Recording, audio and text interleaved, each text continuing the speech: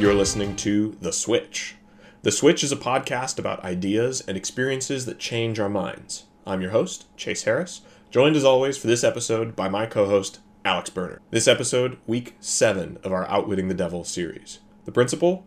Recognize that your greatest asset is time, the only thing which you own outright, and the one thing which can be shaped into whatever material things you want. Budget your time so that none of it is wasted. We start this week with, of course, the 2-minute recap of Outwitting the Devil. If you are just joining us for the first time, don't worry. We will also recap the exercise from last week, which was about using your brain to define your path forward from where you are now to where you want to be. Then we go into this week's principle about time, how to budget it, how to use it, and the idea of wasted time. We get some good discussion going with the audience, and then we launch into the exercise for this week before we break out into breakout rooms. This podcast is hosted by the 52 Living Ideas meetup community. You can join the live audience and other discussions throughout the week at meetup.com/52livingideas. This podcast is also a Patreon-funded podcast. By no means is it necessary. However, if you do value what we are doing here, you can give as little as $1 an episode over at patreon.com/switch_podcast and unlock the occasional bonus content. Things like bonus questions with our guests, post-interview chats, sometimes breakout room discussions, things like that. The Switch is produced by Mojo Filter Media. That's our audio company, specializing in audio production for interactive media. Find out more at www.mojofilter.media. So, without further delay, I give you week 7 of our Outwitting the Devil series. All right, so for anybody who's joining us for the first time, fear not. Even though this is week 7 of Outwitting the Devil, I am here to offer you the 2-minute recap of the book before we jump into this week's principle. Here's how today's going to go. I'll give the recap. And then last week, I gave everyone an exercise for the week, and we actually practiced it a little bit during the recording session and during the breakout rooms, which we'll do again this week. I'm going to start with some feedback from anybody who completed the exercise. We'll keep that nice and short, and then we'll launch into this week's principle. We will discuss that. We'll go over the exercise for this week, and then again, we will practice it a little bit, go into the breakout rooms, discuss and practice there, and then we will close for the night. So, without further delay, let's jump into it. Outwitting the Devil, for anyone who has never heard of it or read it, 2-minute summary. It was written by Napoleon Hill, famous for Think and Grow Rich, in 1938, 1939, but it was not published until 2011. Because he and his wife and the people who had their hands on the manuscript after they died all thought it was too dangerous. Essentially, what I would consider too politically incorrect, because it did a couple of things. First of all, it presented the devil as this sort of truthful genius character bent on taking people away from their desires, what they call in the book drifting. And the devil in the book criticizes institutions of religion and schools and things like that. And ultimately, I think part of the reason that the book may not have gotten the traction that it now gets, or may have gotten even more criticism than it now gets, is because it considers failure in the hands of the individual in terms of your interactions with natural outside forces. He talks about how the reasons that people drift from their desires, drift from the things that they want out of life, is because they are slaves to their natural desires. They don't realize what they're doing. There's a whole list of characteristics. But essentially, that's what the book is about: drifting versus not drifting. Strategies that, the devil uses to drift people away from what they want from life. And it's debated whether Napoleon Hill was speaking with the real devil, or thought he was, or was using it knowingly as a metaphor. Doesn't matter. The point is, this is insanely good self-development advice, principles for becoming a better human being who gets what they want out of life. So we're going through principle by principle for these 12 weeks. Last week's principle was about using your mind to transmute your desires into their physical counterparts. I would describe the exercise as practicing using your brain to define your path forward from where you are now to where you want to be. And, if you go way back in our series, we talked about defining your ideal future self. Really quickly, this is how you fill the gaps. You use your mind to fill the gaps between where you are now and where you want to be. So that's what last week's exercise was about. And we practiced it during the session. Before I give my feedback and what I got out of it, Alex, do you want to jump in and talk about your experience with the exercise? Oh, and by the way, for anyone who completed the exercise this week and would like to do a 90-second, 2-minute summary of what you got from it, we'll invite the first 2 or 3 people who say so in the chat to just tell us what you got. So feel free to just pop it in the chat if you're willing to talk about that. All right, Alex, you have the floor. Yeah, so mine ties in a lot with this week's discussion because it really was about why I can't always hit my marks of everything I want to get done. And a lot of what the group we talked in the breakout rooms was super helpful, and they gave a lot of great advice. So I'm not going to talk too much about mine because I think it leads into our discussion for today. But there were some specific things, be more specific with goals. And it's thinking about just triggers of habits, right? So one habit leading into the other. That was some advice I got. Think about maybe the order that you do things being consistent as opposed to just arbitrary. So yeah, it was a lot of just practical things. So I'm going to hold back because I think time management was the core of it. And that's really what we're doing this week. So cool. All right. Thanks, Alex. Joe. Hey, Joe. Hey, what's up, Chase? How you guys doing? It's time management was one of the things that I actually had noted as well, but specifically the idea of diminishing returns was something that is preventing me from being my ideal self, is that I tend to focus on things that I don't need to do and misdirect my energy, and then ultimately that it ends up to be a time management issue.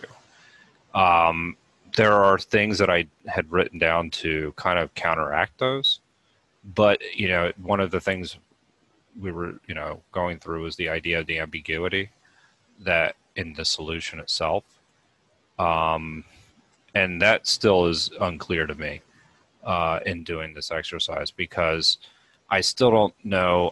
The one thing I can honestly say that I tried to do is to figure out how much downtime do I need, and to figure out the minimum amount and then work back from there in filling my time. And then I can kind of figure out how, when I need to stop doing something in order to figure out diminishing returns from there. So then I can determine what diminishing returns is. So I kind of tried to back into this exercise, which is a little bit of a different approach, but I did struggle with it. Okay. Yeah, that's okay. And that's good to struggle with an exercise. I think that is an opportunity for growth. So cool. Anyone else before I jump into mine? Okay. You still have a few seconds to let me know if you want. I'll go ahead and talk about mine. So last week we did the exercise sort of with me live with the whole audience. And I was talking about how I felt like I needed help filling in the gaps of my roadmap between where I am now or where I was then, with getting, only a small percentage of my income from what I would consider professional work, to the ideal future self that only has income from professional work, not doing any sort of survival job type thing. And I got some awesome feedback, and I think it helped me. First of all, it helped me build out that roadmap, and I won't go into a lot of detail on that. But I think the one thing that really struck me was that I felt like what I'm doing now was holding me back from where I wanted to be. And so I turned in my 2 weeks this week, and I'm going to be leaving that, quote unquote survival job that, I've learned a lot from and has been great, but, and it has also allowed me to save up enough that, I can buffer that time money wise to focus on my goals, focus on where I need to be, and really just, jumpstart all of that stuff. So that was a major change that I made this week that, I think it was bubbling in the background, but that conversation and doing that last week's exercise really shined a light on the fact that I needed to do that to move forward. So super happy about that. And yeah, it's going to be good. All right. Any last words on the exercise from last week before we move on? Alex, you're free to jump in as well if you'd like. Congratulations. Thanks. Cool. All right. That was quick and easy. Let's jump in to this week's exercise. Alex, I know I'm springing this on you. Would you like to read the quote? Sure. Cool.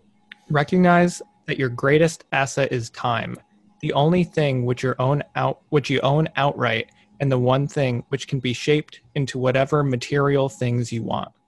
Budget your time so none of it is wasted. Nice. I like that it ends with like a strong imperative. Budget your time so that none of it is wasted, which begs the question, what does that mean to waste time?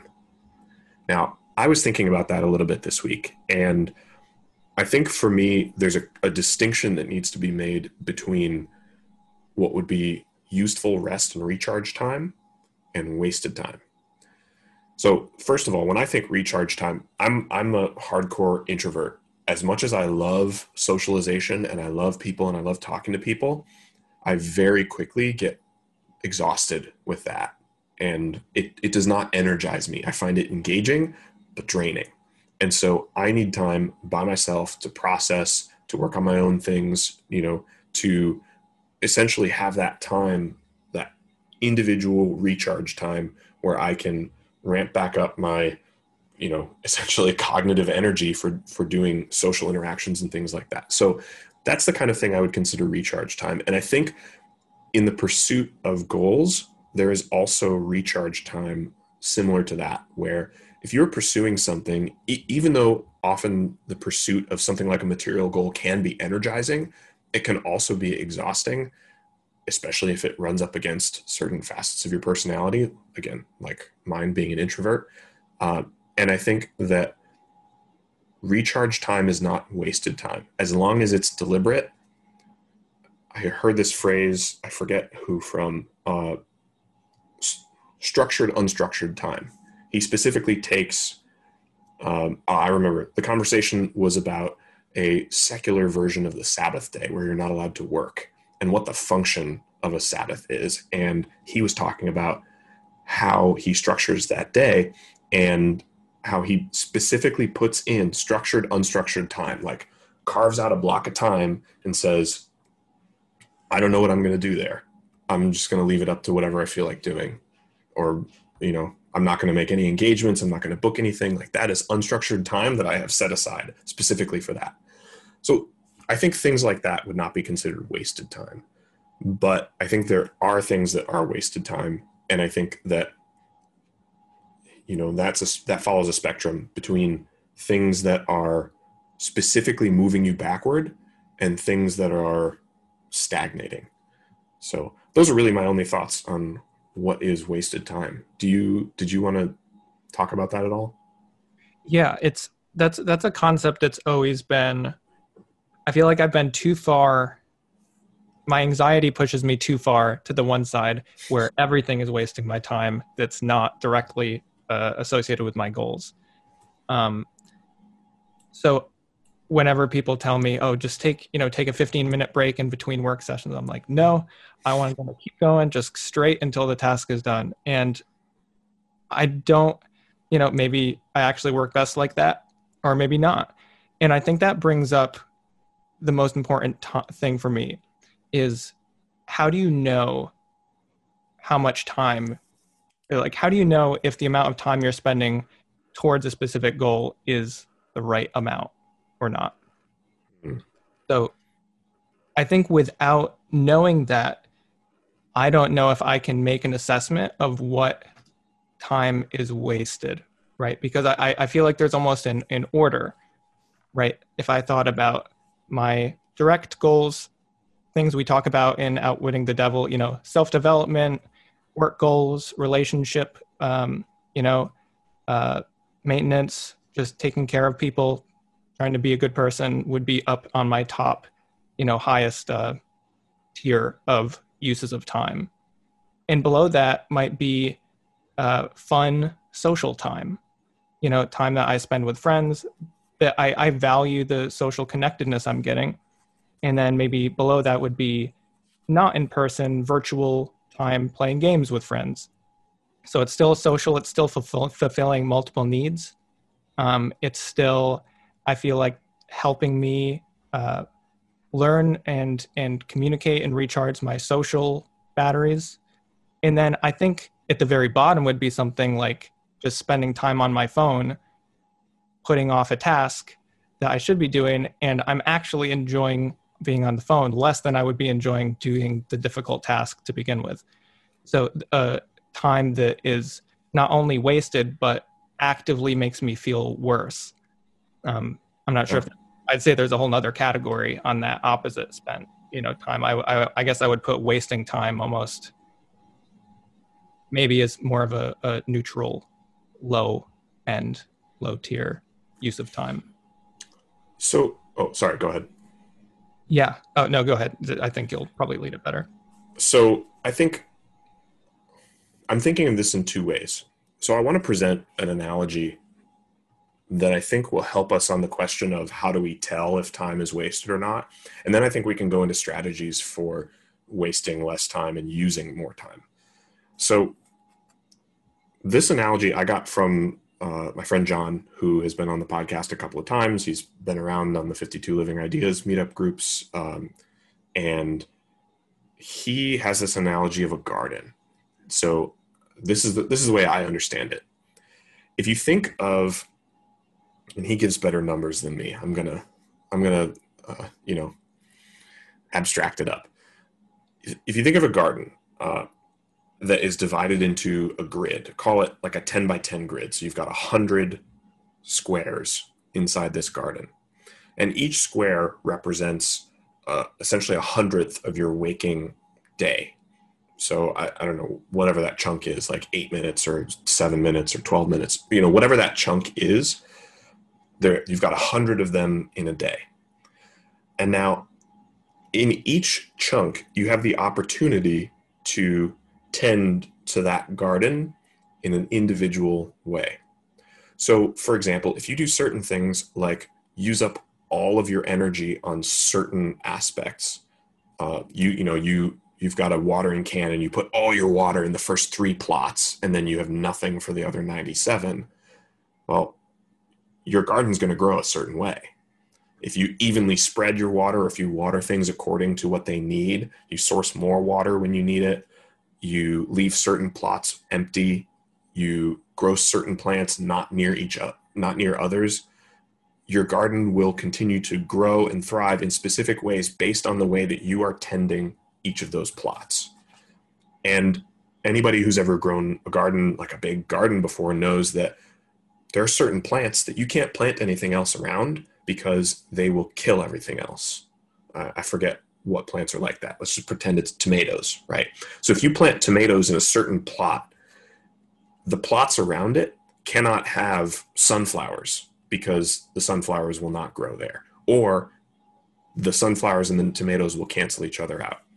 Similarly, there are certain ways that you can treat the time in your day such that the times around them are affected. And there are certain ways that you can treat the time in your day to grow your garden of success better or worse than arranging your day other ways. And, I think of a lot of this like habits. So when I first heard this analogy, I related this to something like a morning routine where, and this is less geographic. We're going to go a little more abstract here.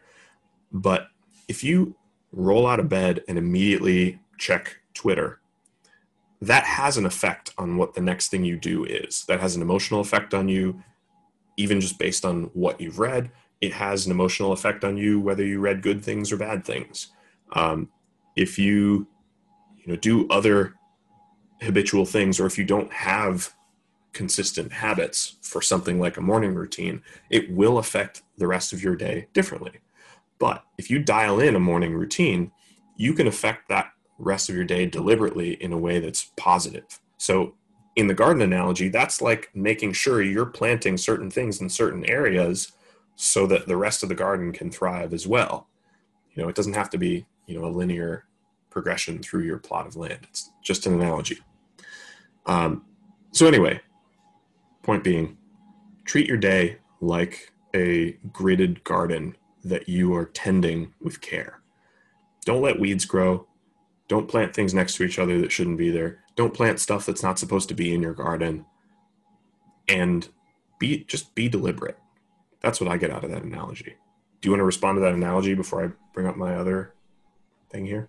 Yeah, I agree totally. I think once I really became aware of habits and their impact and felt that firsthand, I feel like that's the first time I really felt like I had control over my future. Because up until then, everything more or less seemed somewhat random, right? Until I realized that the body wants to and the mind want to do the same things in a similar order again, over and over again. And once you do that, we always bring up system 1 and system 2. It offloads a lot of those cognitive resources when they become habits. So for me, it allowed me to just use my cognitive resources for things that needed them much more than, I'm making coffee for the first time at home instead of buying it out. Where's the filters? Where is that? And taking 10 minutes to get everything set up when it would be automatic after a week. Yeah. Once I did that, I was able to start to figure out over the course of time what I needed to have as those habits and how much time needed to be spent. And is this a good time to go to the chart, or do you want to bring that up? That's up to you. If you want to bring it up, or if you want me to bring it up, I can. Sure. Yeah, if you could pull that up. So basically, once I started figuring out over the course of the week how many hours I needed to spend for each goal, and this is slightly edited for it's different than it would be now, but I've started to figure out how much of my time every week I want to commit to certain different things. This is mostly in the career realm here for me. And creating a chart like this helped to show me how much time I was actually spending on each individual task. And if I went 1 week and noticed through what we're going to get to, which is tracking time that you spend doing stuff, I started to notice if this kind of ideal that I created here was out of balance, or if other things were popping in. Like if a big bubble would come in right here and show iPhone use, 35 hours, and these numbers are hours per week. That would be not congruent with my goals. So basically, through habit formation, I was able to then go through and look at how much time I wanted to spend and kind of order and break down what I wanted to do and how it made sense. And using the garden analogy, how to plant certain things that don't belong next to each other, away from each other. So I like not doing too much of the same task all in a row. So I like to break up the day, and let's say I start with 2 hours of one thing, move on to one of the next, and then so on throughout the week. And even just by divvying up this and kind of offloading it from my own, how much time should I be spending on this kind of cognitive thinking, just the offloading of that gave me more energy that I could use to, analyze that, how it was working for me. Cool. We have a comment from Stacy. Do you want to read that real quick? Stacy? Oh, sure. The comment was just sometimes I get creatively sidetracked. So, if you were just an outsider looking, you would probably think, oh, that's kind of, what is he doing, wasting time? But I find that the way I work, the way I think, a lot of ideas are in there. And when I get sidetracked, it's just that idea kind of bubbling up to the front and my brain just kind of working on it. And every once in a while I'll be sitting here working and then just go, oh, grab a book from here or grab a notebook and start playing around. And it feels like, oh, I'm sidetracked. I'm not focused on the task. But it's that point where I really have to put the energy into that idea because my brain's really working on it. So I kind of switch tasks for a while, drop my main focus, and it's not predictable. You don't know when that's going to happen. It can kind of sneak up on you, but then wasting time can sneak up on you too. So you may not have an answer for this, but if you do, I'd like to hear it. How can you tell the difference between being creatively sidetracked and wasting time? I was actually wondering that too. I was thinking about that same thing because the distinction it's hard because sometimes even what you might think of as wasting time can just be decompressing. It can be just like, you found yourself answering a message on your phone, and then before you know it, you're, playing a game, and you realize, oh, I don't really want to be playing that game. That's kind of wasting time. But why did you do that in the first place? Why did your mind go there in the first place? Did you need to decompress? Did you need to get away from what you were doing? Or was it just something that got in your face and distracted you needlessly? So I don't know, which is why I eliminate all that stuff from my phone anyway, so that I have to more purposefully find those things to decompress. Yep, that's exactly what I was going to say, is that I think the cure for that unknown is to be deliberate about everything. If you're not sure whether you were wasting time or being creatively sidetracked, I think that's a symptom of a different problem, which is not being deliberate. And I think that's really what not drifting is all about. Drifting is living your life not deliberately. The opposite of that would be living your life deliberately. And so, I think that's, that really is the cure for that. So awesome. Thank you. One other thing I was going to say with Alex's tracking analogy, and we'll talk more about tracking because that's actually part of the exercise for this week.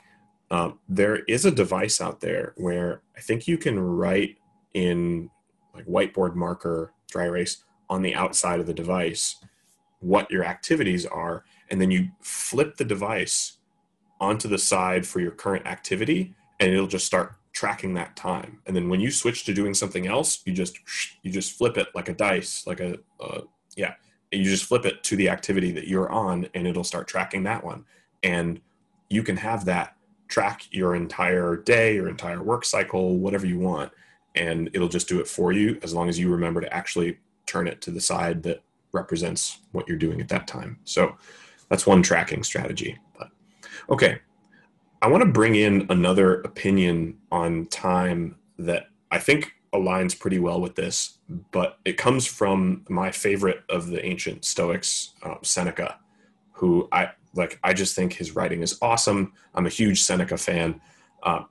He wrote this series of letters to his friend Lucilius, and I don't remember if I think Lucilius was a real person, but I don't remember if he wrote the letters intending just to talk to Lucilius or to have them published.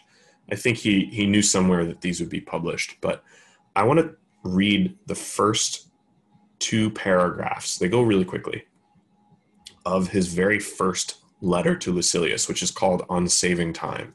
And this was my introduction to Stoicism in some way. And at some point I wanted to memorize these 2 paragraphs because I thought this is such an important idea. So here's the quote. Greetings from Seneca to his friend Lucilius. Continue to act thus, my dear Lucilius. Set yourself free for your own sake. Gather and save your time, which till lately has been forced from you, or filched away, or has merely slipped from your hands.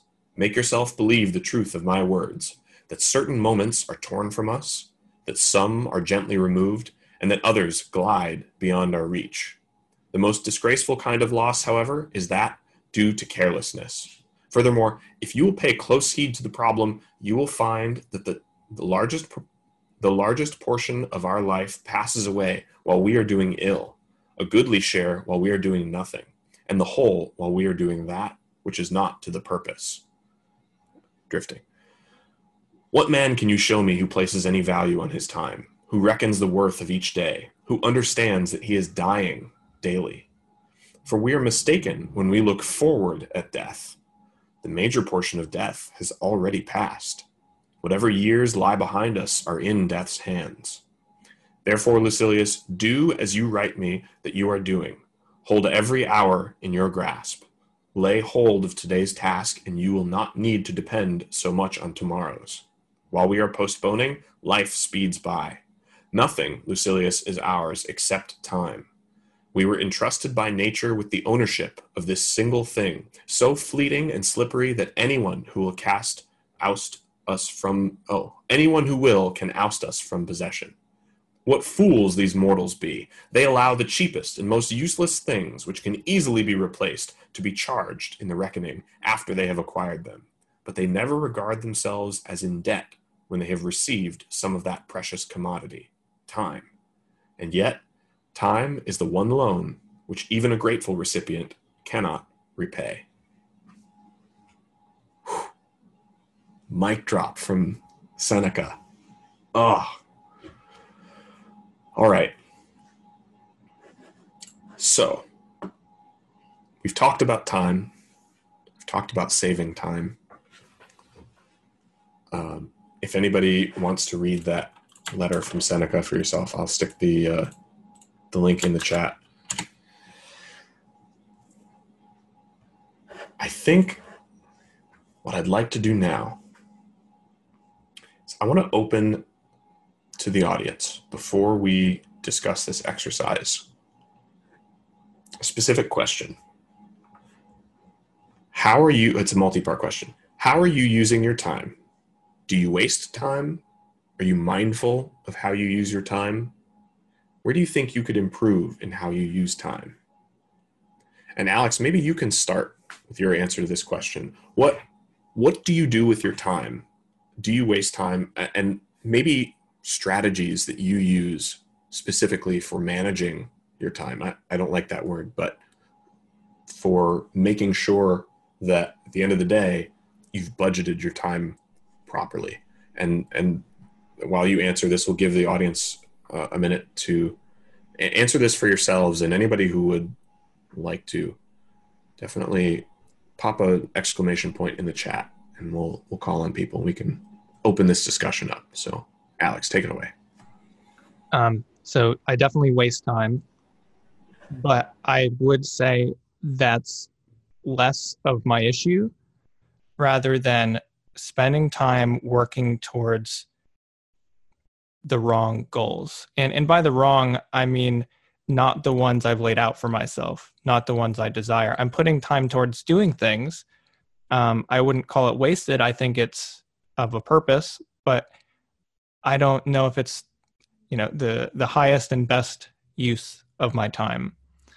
And that's kind of what I was talking about when I opened up with kind of tiers of how I use time. I do think it's a kind of ebbing and flowing answer. There's some weeks that I think I would honestly say I wasted almost no time at all, where I feel like it was in line with my goals and my purpose.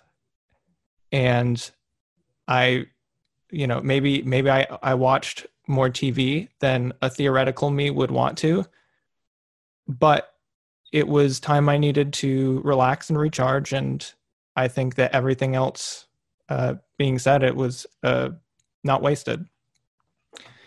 And then there's weeks when I might be working a ton, but I would say that I wasted a lot of time. So the biggest thing for me is tracking it. For about 5 years, I've tracked with, I'd say, maybe 70% consistency down to every 30 minutes of almost everything I've done. So I can look back over the last 5 years and know what I was doing at 9:30 a.m. 2016 on December 12th. So again, with 70% accuracy, I missed a significant number of days, but on the whole, I'm able to look back, and the things I've noticed are I've become much better at managing my time just through knowing how I'm spending it. Just through the knowledge alone of what, literally, like the chart I put up, how much time do I actually need to put towards stuff? And that just comes from experience. I have a project. It's this amount of work. It took me this many hours to complete. I need to do this many projects per week to make the amount of money I want to make, or to have enough practice to hit a certain number of hours a year that I want to do towards this one goal. And I just slowly, figured that out. The other biggest thing to add to that for me is that all time is not equivalent to me. I would value my time in the mornings cognitively more than twice as high as I would value my times in the afternoon cognitively. So if I mismanage where I place difficult tasks, I think that would also be wasting time, but just because of a lack of optimization. And that's a topic I can talk for way too long about and annoy way too many people about. So I'll cut it there. Actually, before we move on to some people from the audience, I noticed something that you said. You mentioned watching TV more than, I forget your wording, but essentially you said your ideal self would. Is that part of your picture of your ideal self? How much time you are spending recharging and what kinds of activities are in that? Yeah, it is. But I think that there's one of the ideas that came up in the breakout rooms last week was the idea of kind of compound interest of these habits, right? How they build up over time. And I think that some of these, that's accurate. And I think that some of them maybe not to the same degree, right? For example, practicing piano is very clearly just over time. You get better, you build on what you know, you sleep on it, you get better, And maybe I'm wrong. Maybe somebody will disagree with me here, but if I spend too many hours watching TV rather than, I don't know, what's something I'd rather be going for a walk. I think next week I can just switch that, just, at the cost of the extra cognitive cost of breaking a potential habit. But I can just do a walk next week and not really be any worse off for it. But that's kind of how I think of that. Cool. All right. I see some things going on in the chat. Roxanne, did you want to jump into the discussion with what you had to say there? Oh, hi. Yeah, I'm just spouting my ideas out. No, please. I'm older than a lot of you here, and I don't want to use envy or jealousy, but I think it's beautiful that you have these goals, and in my life, the way I lived was to just take what came by me. But I had a successful career. I owned a business. I had a family. I was married, then divorced, then I was married, and so many experiences. So I guess these questions are, how do you know what's going to fill you if you don't see these things first, if you don't allow yourself to experience and manage yourself so diligently, like I hear what's going on? How are you? Maybe you're just born with that knowledge that you know what you want to do. So I think it's a good balance maybe to do both. And where does that ego come in? How is that not so egocentric to believe that you are the center of the universe and but what you do affects everything. So maybe I don't know if that question is relevant to what you're talking about, but it just seems like such a rigid way to live. But I guess everyone's soul is fed in a different way. So I just thank you for letting me. Yeah, absolutely. Thank you for putting the question out there. Alex, do you want to take that for me? Yeah, and maybe you can add some to it. But I think, to me, this is much more of, to quote Pirates of the Caribbean, guidelines rather than actual rules. So these are kind of the basics that I know I want to hit certain things. Personally, this is almost, this is something that cognitively helps me keep on track. I also have a girlfriend who's the total opposite of this. So personally, I don't feel like I'm at risk for getting too structured. But I do agree with you. I think that you can get too focused and forget about other experiences. And that's why I feel like being more open-minded and practicing mindfulness and being self-aware has allowed me to clarify my goals more without sacrificing kind of the looking around me and looking at other experiences and potentially shifting. So yeah, I totally agree with you. And I don't think that, I would say I do think that is a risk for some people, that you may be a different person in a few years and either the things you set out to do are no longer what you want, or or you never found a lot of things you could have. I think the analogy that comes to mind for me is, well, first let me say it more deliberately, and then I'll use an analogy. I think that, yeah, absolutely, there is merit to the idea that,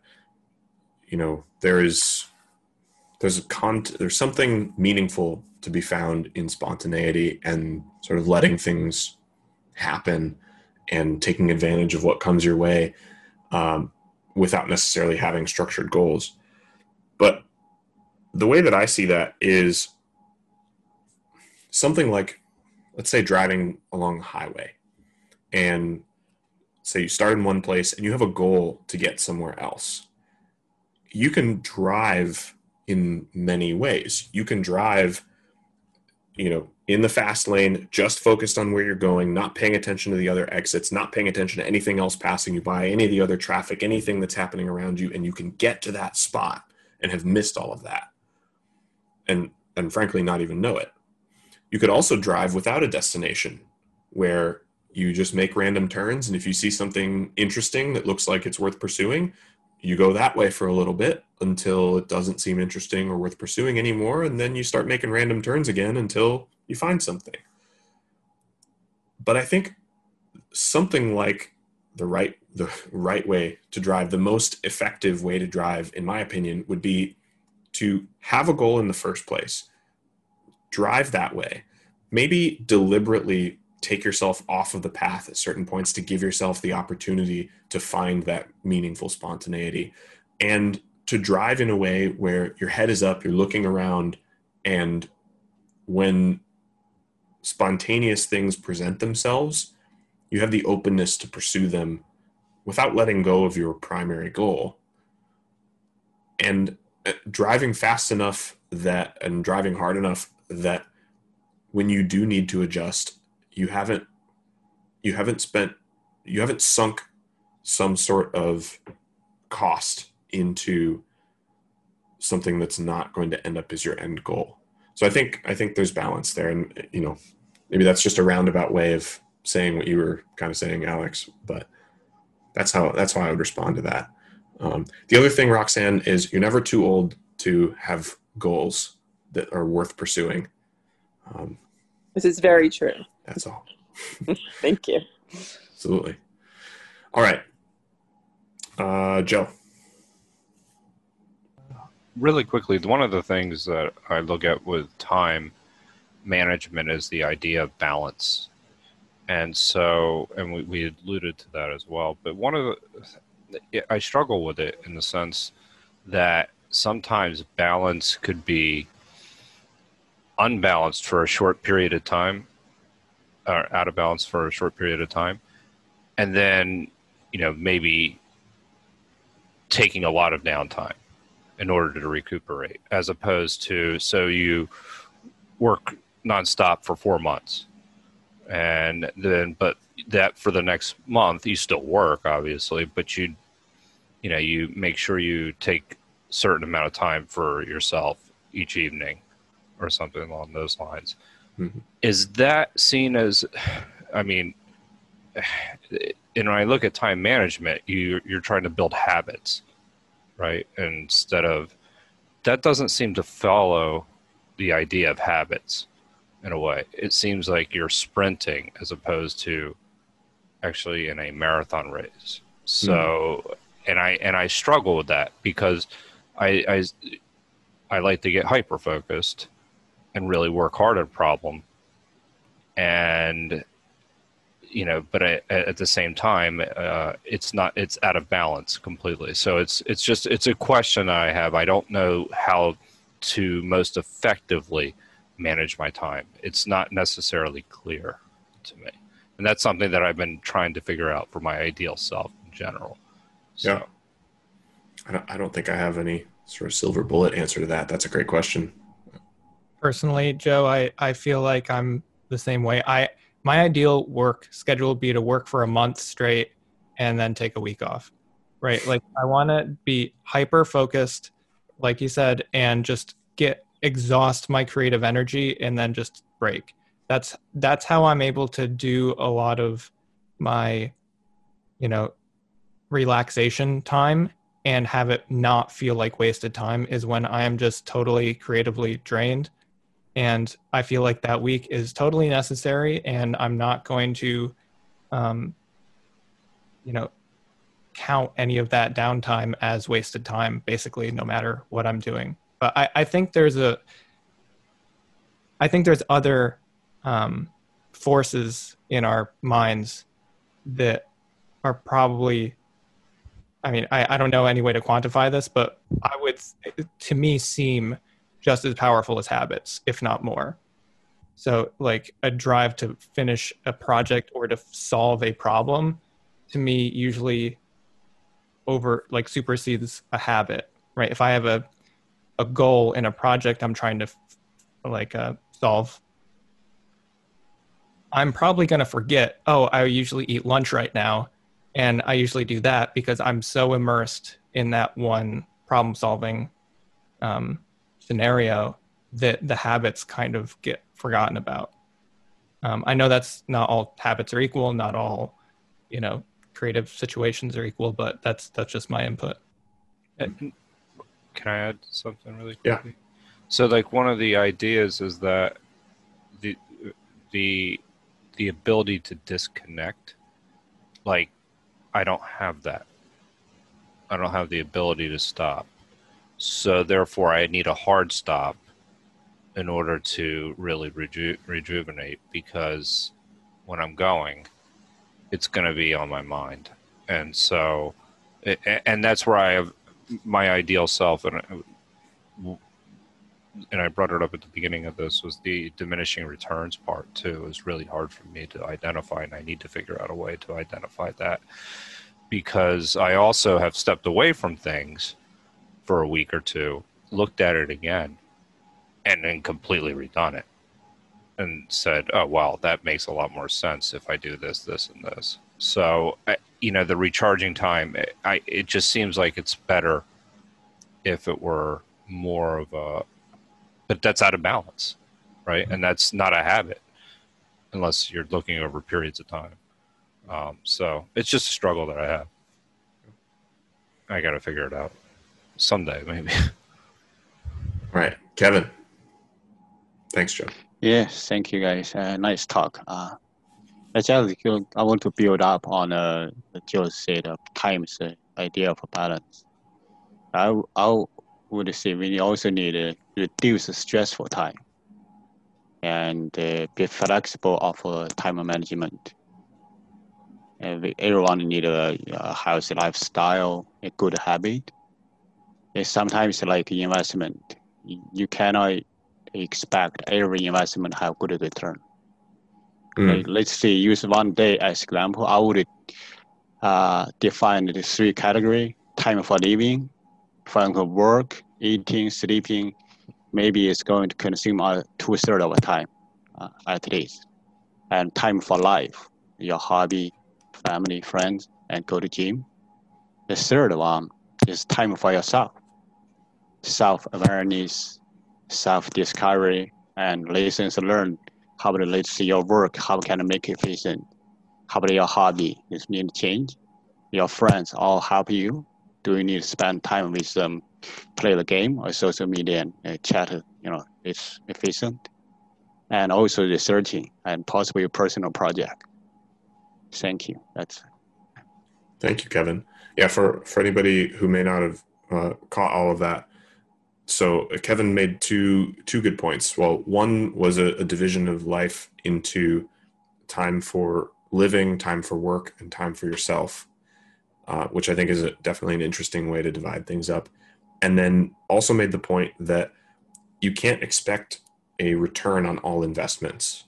And if you treat your time like an investment, you have to be diligent, you have to pay attention, but you're not failing if not every investment gives you a return. Like it's worth considering it like that. Hopefully I understood that properly. So, all right. Thank you, Kevin. Next up is Priya. Hi, thanks. I have 2 things. First one is... You're coming in a little quiet, Priya. Yeah, hi. Is it better? I think so. Yeah, you mentioned a tool that helps with managing or seeing how you spend your time. There's another software I use that I wanted to share. It's called Rescue Time. You could install it on your computer or laptop or iPad. It lets you, it just runs on the background. It kind of tells you like what websites you're looking at, what application you're using, if anyone's ever curious of like how to manage that or have it. I'm sure there's a lot of them. So that's one I use. I can't say that I always check it. So I'm guilty of just like trying to manage my time well, even if I do, tend to do certain things like YouTube. But it's still good to kind of analyze how you spend your time, which is always critical to making adjustments and changing habits that you want to change. The second thing is a question. Made me think about like what I have difficulty is like when we set up goals, how to use the urgency of our time, because a goal might take about maybe 2 years, 3 years, a long period of time. And how does everyone like create some sort of a internal like force to and have this urgency to always work through it and see for it to like to accomplish it in that 5-year span or whatever length of time. Okay, I've got 3 things for you, Priya. Write this down if you can.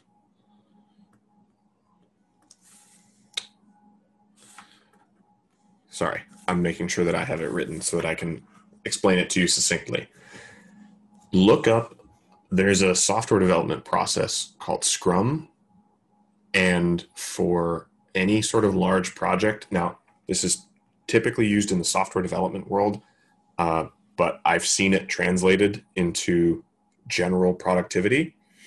But the way that Scrum works and breaks up long tasks is you essentially define small chunks and you do sprints on small chunks, and you have intermediate goals. I'm sure someone else could explain it far better than me, but look up this process and you'll see how you can adapt this to your longer term goals, to really like put that fire under you to get the next sprint done, because it gives you small wins, which are awesome. It gives you short-term goals that are like visibly within reach. It's amazing. Number 2 is the reticular activating system. This is something that I learned, and I'm not a neuroscientist, so it's possible that I may butcher the neuroscience of this, but there's a piece of your brain that essentially filters information that's coming in. Like, you have lots of stuff coming in all the time. Sounds, sights, touch, taste, smell, everything is happening all at once, but you only have a limited amount of cognitive space that you can be conscious of at any given time. And there's the system that sorts things out between what is useful to feed into consciousness and what needs to get tucked away or ultimately forgotten completely. And that system is called the reticular activating system. And now, this is, again, going from my understanding. I'm going to hedge this a lot. I am not a neuroscientist. But this technique has worked for me. And there are variations on this technique. But what I started doing was, once I had defined my goals or defined the way that I wanted to live, I started rewriting them every single day. Not because I needed to memorize them or needed to get to know them better, but specifically write them every single day in the morning to prime the reticular activating system for the rest of the day to be paying attention for those things. And the way some people do this is with something like a dream board, which is it's that in picture format, and you look at it every day. There are lots of ways to achieve this, but the idea is prime yourself each day so that you are thinking about those goals and they're in the forefront of your mind, so that when opportunities come along that you need to take, when you need to focus on something, whenever you need to be making choices that impact the longer term outcome of those goals, you can see them more in the short term, even if the goal is long term, because you've reminded yourself. You almost get that excitement of day one effect, but every single time, every single day. So that's good. And then the last thing is a technique that, if I'm remembering the details correctly, I think I learned this from Shrikant, and I don't remember what he calls it, or where he got it from. But the idea was to set a timer, a 5-minute timer, that constantly, it just goes off every 5 minutes. And every single time it goes off, you check in with yourself. Am I focused? Am I doing what I set out to do? Did I get distracted from my goals? Did I get sidetracked? Did I accomplish the thing that I was trying to do 5 minutes ago that should have only taken me 3 minutes? So Shrikant, if you feel like you want to jump in on that technique, you're welcome to. If you feel like I explained it adequately, I'll leave it there. Absolutely. It's my favorite name for it is Yoda timer. It's actually amazing how much you can do if you set your mind to it. So the plan is very simple. The method is very simple. You choose a very tough problem or a tough question, the toughest one that you can think of, and then try to actually answer the question in 5 minutes. Okay? You'd be surprised how much can be done in 5 minutes. Then the second step is assume that whatever answer you came up with is wrong, and spend 5 minutes trying to brainstorm all the alternative ways of solving the problem or answering the question. And if you do those two things and you keep on doing this as many times as you need, just these 5-minute sprints, you'd be surprised how much your brain can do, how much your mind can do when you give yourself a time limit. That's it. Awesome. Thanks, Shrikant. Stephen put in the chat, mindfulness. Yes, exactly. That's what that 5-minute check-in is it's the same process as when you learn something like Vipassana meditation, of coming back to your object of meditation, as soon as you notice you're distracted, So anyway, hopefully those are good tips. I believe we have one more, and then we're going to go to the exercise and breakout rooms. So gang. Yeah, so I want to answer, maybe share my observation of what Joe was asking. I read this book called One Thing. I think it's one of the most helpful book I read about dealing with time. It's actually, I learned the most efficient way for me is deal with one challenge problem, block a big chunk of time, just focus on one problem instead of worry about different things at the same time. Like I do multiple projects at the same time for my own business. So there's always something like I've never done before, and I know I can figure out. It takes a lot of energy and time. So I save it for like several days. I'm going to work just on that, not care about anything else. And that works perfectly. And the book also mentioned about counterbalance. It's that life is not balancing, it's counterbalancing, because we have so many things in our life, like life, family, career, all these things. And it's impossible you keep everything in balance at the same time. You can focus on one important thing at one time. Like I was doing this diet. I spent so much time doing this gluten, dairy, soy-free recipe to research on that. At that time, I may not be able to focus on my job. But once I have that learned, managed, then I spend more time on my job. So I just want to share that's actually very helpful. What Joe mentioned, sometimes you focus on a job like a couple of days, maybe auto balance, but after that you relax, you counterbalance. So then in the end, you're still balancing your life. Thank you. Thanks, gang. All right, before I get into the exercise, it's weighing on me. I have to share this method that I recently learned for task time management it's a focus technique more than anything, and then I promise we'll get into the exercise. So I'm going to share my screen real quick. I've got I can do this. Aha, a Zoom whiteboard. Hopefully everyone can see this. Can everybody see what I'm drawing right now? You have to pardon my mouse handwriting. Okay, I see some thumbs up. Great. All right. So this is the A-B list method, and I learned this in a class for doing mixing, like music, audio mixing. So at some point when you're mixing, I don't know what a lot of people imagine mixing looks like, but you essentially get this blast of tracks that you need to glue together in some way by changing the volume of each one and using some various effects to affect the tone and texture of everything. And you really have to put everything together. And part of what that takes is listening to the same thing over and over and over and over and over again for several hours. And so it does really crazy things to your mind. It can totally change the way that you hear things. And often people get really distracted. And so because you're like spinning all these plates all at the same time and you're doing this complex task, you can become totally saturated with tasks. And rather than systematically working through something like a mix, you can start scattershotting everything. Just as soon as something stands out to you, boom, fix it. Something else stands out, boom, fix it. Oh, but that broke this other thing, boom, fix it. Now you're onto the other thing that got broken, and all of a sudden you have a mess.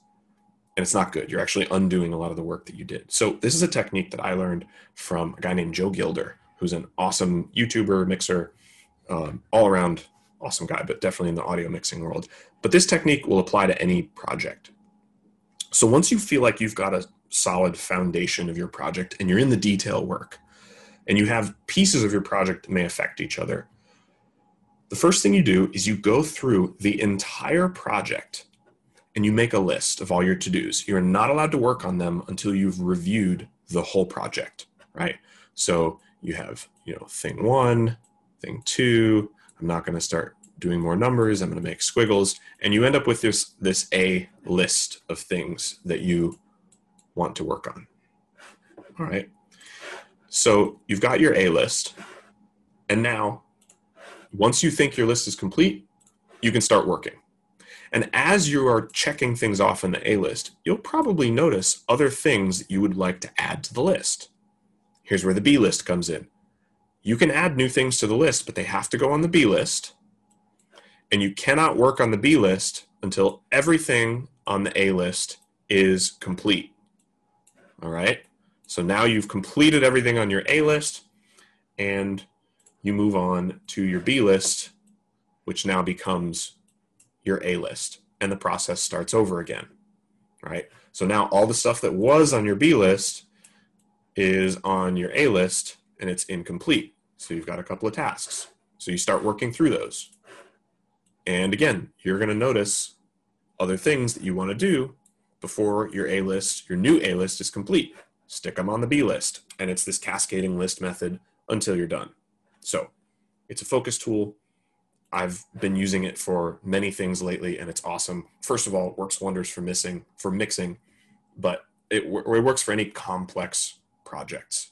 Have your A list. Don't move on to anything else in the B list until A is totally complete, and then shift everything from B to A. And you can even do another review in there to make sure that your list is as complete as possible. And what I find is that after 2 or 3 iterations of this method, everything's done. When you're in the detail work phase and you're not, building new chunks of some project, you could do this 2 or 3 times and your project is done, and you got it done in a focused manner. So, all right, cool. Now that we have gone over that, let's go to the exercise for this week. And then we'll go into breakout rooms and talk about time, how to make sure that you're budgeting your time so that none is wasted. All right. So this is one of those that is going to be a little difficult to do right here. So let me describe it first. And this is one of those ones where, kind of like I was doing in the beginning, if you trust my ability to come up with exercises, the best way to do this is to plan a specific time this week when you're going to do it. And this exercise goes over at least 24 hours, 48 or more if you're brave. So take a typical day in your week or stretch of days, and you're going to keep a diligent log of how you actually use your time. Sort of like the device that we used or the app that someone else mentioned, or the garden analogy. You're going to track what you're doing with each plot in your garden for just a 24-hour period and just be super detailed.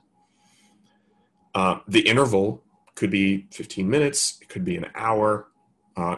It could be you check in every 2 hours and write down what you did in the previous hour. But all you're going to do is a regular interval for a pretty representative stretch of time in your week. Track everything you did. And you can get as detailed as you think will be meaningful. If you want to put, how many pieces of broccoli you put on your plate and how long it took you to walk into the kitchen from it, I don't think that's sustainable, but if that level of detail you think is going to help you, whatever. I think something like every hour or every half hour is probably the most useful. And really focus on, how you use that time.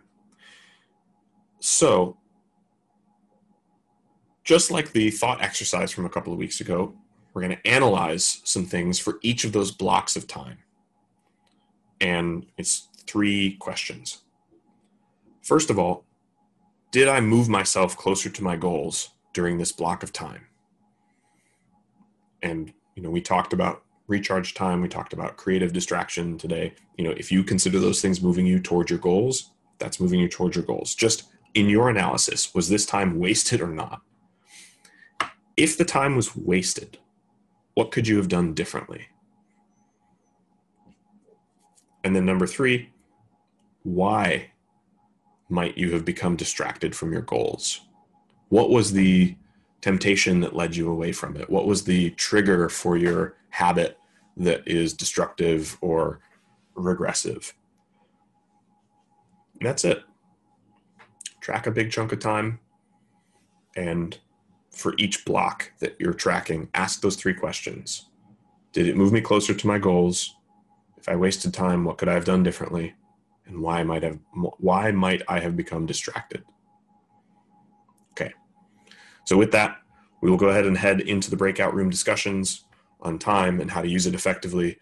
I look forward to everyone completing the exercise next week. I know I will, and hopefully it will be very interesting. By the way, include sleep in that exercise, because it's important to know how long you sleep. And if you have something like a sleep tracker, put that data in there as well, because there's a difference between sleep opportunity and how much sleep you're actually getting. So, all right, with that, we'll head into the breakout rooms. Have fun. Good night, everyone. Thank you for listening.